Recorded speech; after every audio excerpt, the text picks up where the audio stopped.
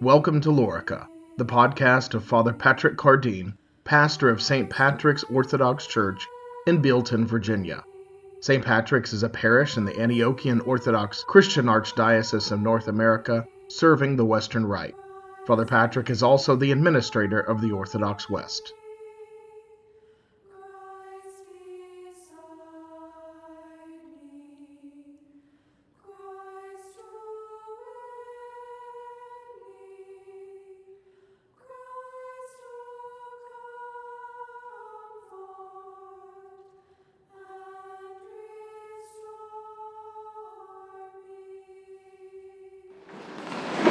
Christ is in our midst.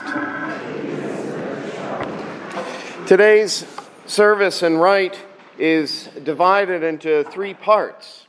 First, we had the blessing of the palms, and then we had the procession, and now the third part, the sacrifice of the Mass. I think all of us are probably struck this morning by how much attention and ceremony is given to the blessing of the palms. It's a very elaborate and lengthy rite and actually mimics the Mass itself in many ways. There's an introit, just like at Mass. There's an opening collect. There's a first reading from the Old Testament. There's actually a gradual proper. There's a gospel reading with the whole procession and incense and all of that. There's another collect. There's even a proper preface, which is what officially begins the canon of the Mass. So there's a sung proper preface. There's a sanctus. So there's all of that. It's like a little mini Mass in a way. Then we have the 5 collects, and of course the distribution of the palms and a closing collect before the procession begins. If you didn't know any better, if you've never been to a Palm Sunday done in this way, you'd think that, we had just gone through the Mass there, a good part of it, with the blessing of the palms. Now, you don't need to have your, PhD in liturgics to realize that the Church, by doing this, is assigning great importance to this rite, to the blessing of the palms. And just as a side note, when you're experiencing the liturgy in these ways, you're experiencing it. You're not dissecting it or trying to understand every little thing that it means, but you're experiencing it. You can use some common sense. You can use some logic and some common sense through your experience to draw some conclusions about what's going on and what the Church is trying to say to us. That is perfectly fine. And so if you use a little common sense this morning, it should dawn on you, the Church takes the blessing of these palms really, really seriously. Like we're having like a little skit of the Mass, complete with everything but the sacrifice itself for these palms. This must be really important. Besides the elaborate ceremony and rite, if you listen to the collects and you have your books, I encourage you to go home today, because I'm not going to go through all of this. I'm just trying to make one point this morning, really. But I encourage you to go home and read through these collects and the readings, and let this day and what this is all about really sink in.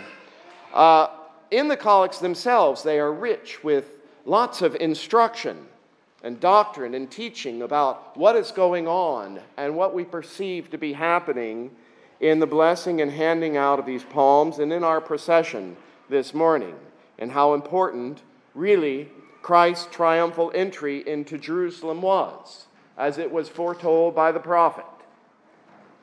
In the very first collect of the blessing of the palms, actually, we ask that these palms, which you are holding, may serve as a sacrament. They are actually a sacrament.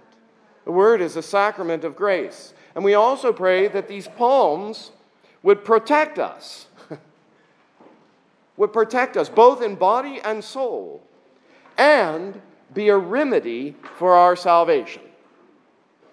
So you want to take good care of these palms. Don't lay them on the floor. And when you get home, make sure you display them in a prominent and respectful way in place. But these palms, very much like baptismal water, which washes away sin, like the holy fire which illumines us at the Paschal Vigil, like the ashes of Ash Wednesday, which also get a very elaborate rite of blessing, which these palms will become, those ashes, next year. These palms are called a sacrament of grace. Now, Jesus' triumphal entry into Jerusalem, which we celebrate this day, we would note, comes before his passion. It comes before his passion. Now, there is a great joy and triumph in this event of his entry into Jerusalem, complete with, cries of Hosanna and throwing and strewing branches in the way. It's a great and joyous, festive event with praise all around, great expectation that their king has come. And yet, this joyful entry into Jerusalem is going to very, very shortly be followed by another journey of Christ, of the greatest sorrow, suffering, and death as he makes his way to Golgotha. What happens today in this Feast of the Palms and his entry into Jerusalem is really, it's a foreshadowing of his ultimate and final victory as he enters into the heavenly Jerusalem. And this occurs at his bodily ascension into heaven. And that is, in fact, the significance when we process outside and we come back to the doors of the church. The doors are shut. The angels, the angelic choir is inside singing through the window so we can hear them. And the doors are shut and we're left outside. We are approaching with Christ the heavenly Jerusalem. And the subdeacon there, that hymn we sing, by the way, is from the 800s, that we sing antiphonally between the church triumphant and the church militant. Then at the end of the hymn, the subdeacon bangs on the door with the cross. Lift up your heads, O ye gates, that the King of glory may come in. It is through the cross that the doors of heaven are opened and we enter in. So that's what's happening through this whole event. Christ entering into Jerusalem, the banging on the doors of the church, which is the New Jerusalem, the kingdom of God, and us entering in. This whole event of Christ's entry into Jerusalem, all of it, is really a drama of the redemptive story of Christ's saving work. The collects that we read recall for us this drama. The return of humanity, having come through the flood with Noah, and the dove, the Holy Spirit, bringing the olive branch of peace, which is also referenced in the collects. The Jews being led through the Red Sea by Moses. All of these prayers and the many sermons of the fathers that we can read of this feast.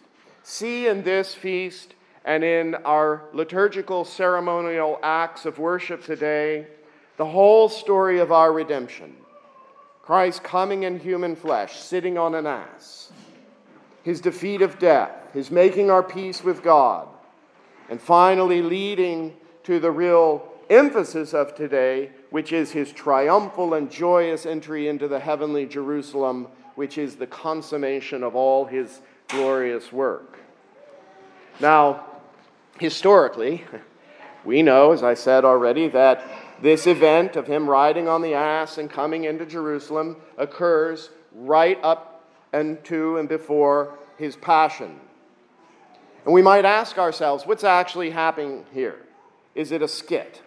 Is he putting on a little skit but the real thing happens, after he rises from the dead and enters the heavens? Is it just a symbolic drama foretelling what is going to happen? And then we might ask, what about our reenactment of it?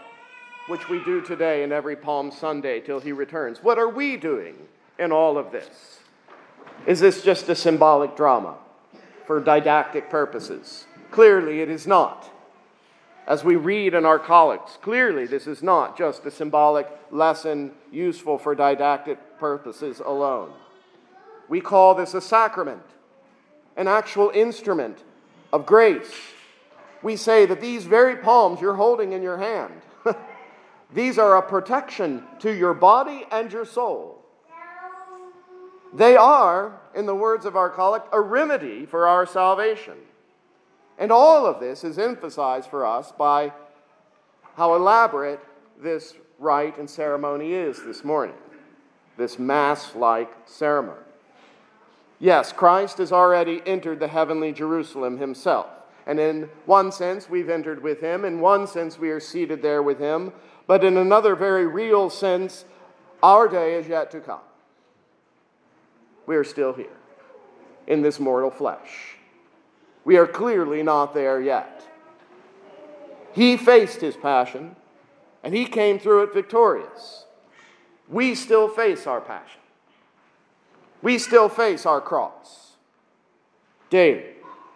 Daily we are enjoined to pick up and carry our cross until our last breath, after which time we shall receive a crown if we faint not.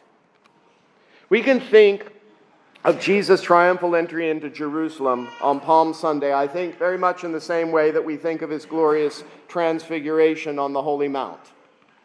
They're similar. Parallels.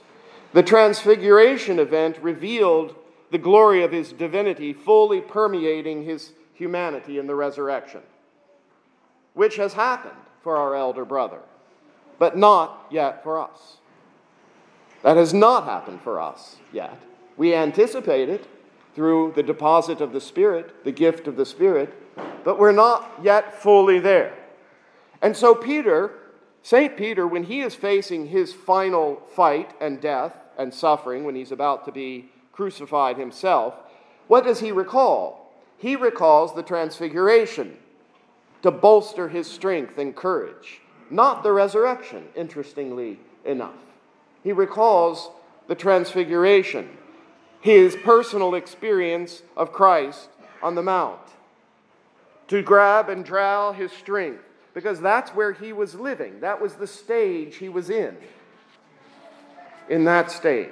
In a similar way, I think this Feast of Palm Sunday works for us as a true sacrament of grace to strengthen us in this life as we are still making our way to the heavenly Jerusalem.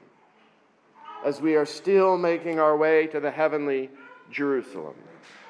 This event in Christ's life, which precedes his passion, and we are still in front of our final passion, the end of our passion, just as this event was in the life of Christ.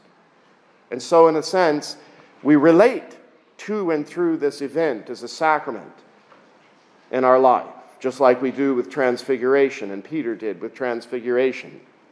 And what I want to point out is what dominates the celebration of this joyous entry of Christ. What dominates this sacrament is joy and praises, the cries of Hosanna, the palm branches, which typify joy, by the way, and victory over death and the enemy. We pray this wonderful part of our prayer that we are going to overthrow the empire of death. That's awesome. Sounds like something Tolkien wrote. We're going to overthrow the empire of death. The olive branches, which are in short supply in Northern Virginia, so we don't have them, but they weren't around in Britain either, but we still pray and bless them. The virtual olive branches, which typify peace and the Holy Spirit and the anointing of the Holy Spirit. This is really the character of the first part of today's festivities in the blessing of the palms. This is the character of our journey. Now, sorrow enters in very quickly today, right at the introit of the Mass. My God, why hast thou forsaken me? And all of the propers in the Passion Gospel, we return to the reality of life in this mortal flesh, and we return to the sorrow that awaits Christ directly after he comes triumphantly into Jerusalem. That is still a reality.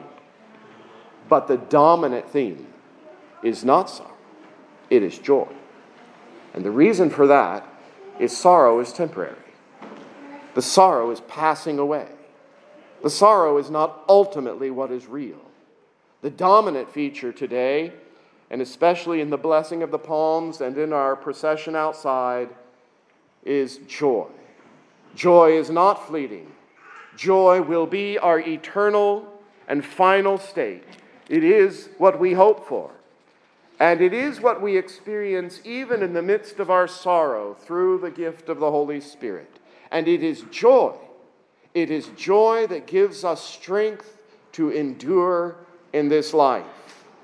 We will have sorrow. We might even have some very dark nights of the soul.